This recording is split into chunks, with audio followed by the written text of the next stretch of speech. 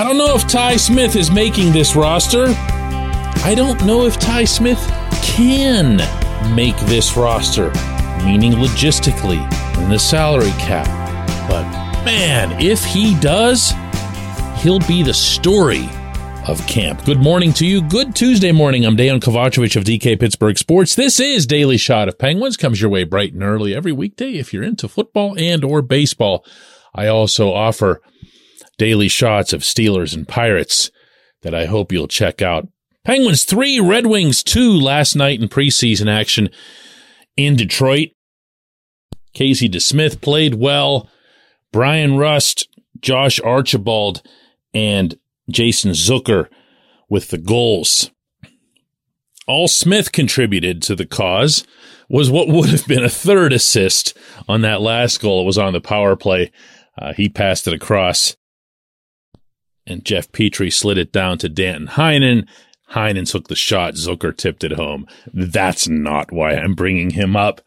Smith has been probably the most significant and pleasant surprise of the camp in that, as we've been discussing now for months, the Penguins have a zillion defensemen under NHL contract.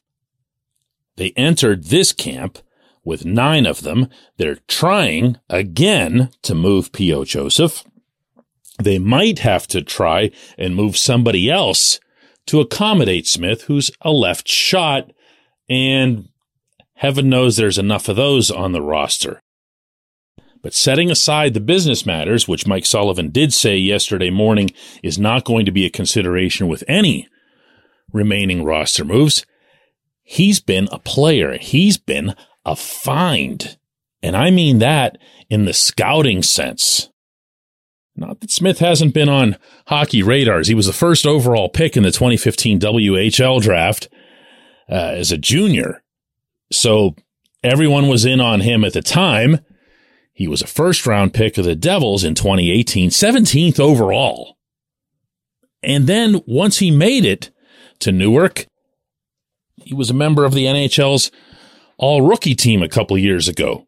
Was a really, really good player as a rookie. Then things went south. And then New Jersey's management had a hiccup that a lot of management teams do whenever young defensemen struggle, meaning their inclination is to just bench them or punish them or listen to me, kid. I'll tell you that you can do all this fancy skating that you want, but if you don't take care of your own end, you're not going to play at this level. When in fact, what you actually want in the modern version of this beautiful game, the world's fastest game, is to let your defensemen, plural, fly. Let them move all about the rink, because everywhere that they've got the puck is somewhere that your opponent doesn't have it. And that's what makes Smith exciting. This portion of Daily Shot of Penguins is brought to you by the good people at the Greater Pittsburgh Community Food Bank, where they're committed to providing food for all of our neighbors in need across Western Pennsylvania. They, in turn, need your help. Find out how $1 can be turned into 5 full meals. For those in need, visit pittsburghfoodbank.org. I'm not going to overstate this. Smith is 22, so he's got a lot to learn. He's 5'11", so he's not going to be shoving anybody around, and he's certainly not going to be part of the solution toward clearing the front of the net, which has been a big priority this offseason as well. What's more, he's not about to win some kind of Norris Trophy, whether it's for his offense or his defense, especially not his defense, because he hasn't shown the awareness yet. Certainly not close to what he shows at the other end. So again, I'm not going to build this up excessively, but this team and this blue line needed more mobility, especially after Mike Matheson was sent out in the Jeff Petrie trade. It's not an excessively slow group, but neither is it an excessively fast group.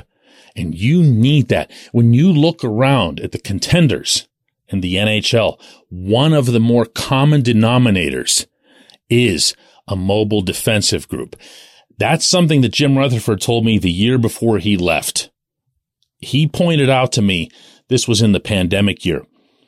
Look at all these teams that are in the playoffs right now. Look at all these teams that have advanced.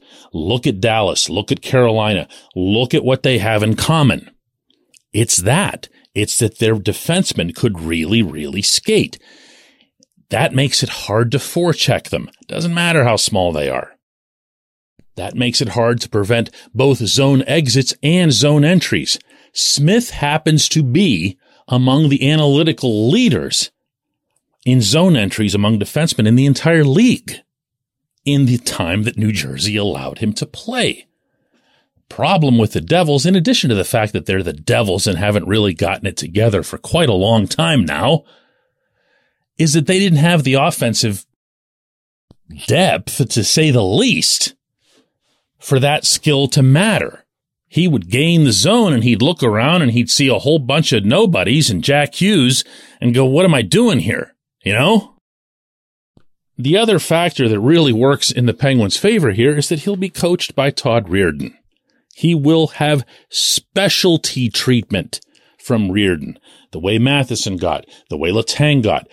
Reirden's an ace at one very, very specific thing, and that's taking players who are offensive defensemen and teaching them that when they're in their own end, they don't need to be crazy fancy.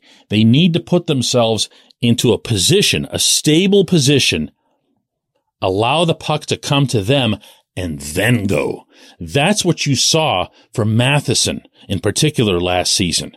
Matheson didn't become superior defensively. He was just asked to do less defensively.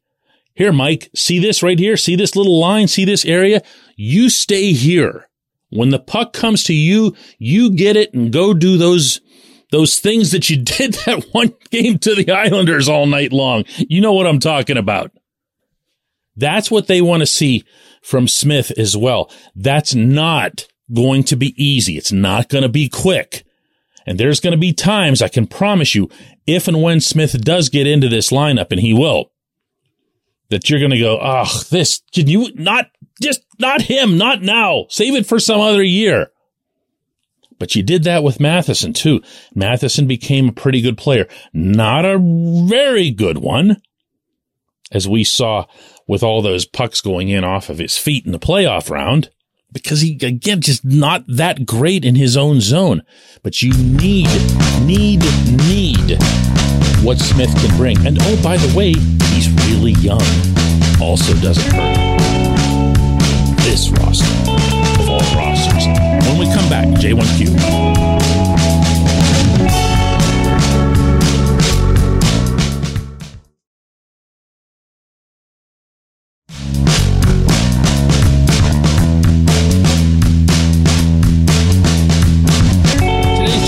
From Ryan, who asks, DK, am I overreacting to the Penguins losing Radim Zohorna on waivers? He had a $750K cap hit, showed he could skate, had some obvious offensive upside. Another team clearly thought he had value. Sure, he was only a fourth liner, but why? Ryan, if he was put on waivers, if anybody gets put on waivers, the management in that equation has made up their mind that they're okay with losing him. They might rather not lose him because then he could stay in the minors and remain in their system and maybe make the Wilkes-Barre team better. But it's a conscious decision that's made. Look at the roster that was put on the ice last night in Detroit. Every single player out there, even the Josh Archibalds and so forth, were deemed to be more valuable by Ron Hextall, Brian Burke, Mike Sullivan, and everybody else than Zohorna. I can't stress this part enough, even though I've been mentioning it all summer on this show as it relates to Zohorna. He needed to win a job, not be bequeathed a job. Drew O'Connor needed to win a job, not just have it made available to him because he's younger and you want to see the roster get younger. When I would say things like that, I know that it wasn't something that was matching the popular sentiment when it comes to this team. Almost reflexively, everyone says, Mike Sullivan will never use anybody who's young.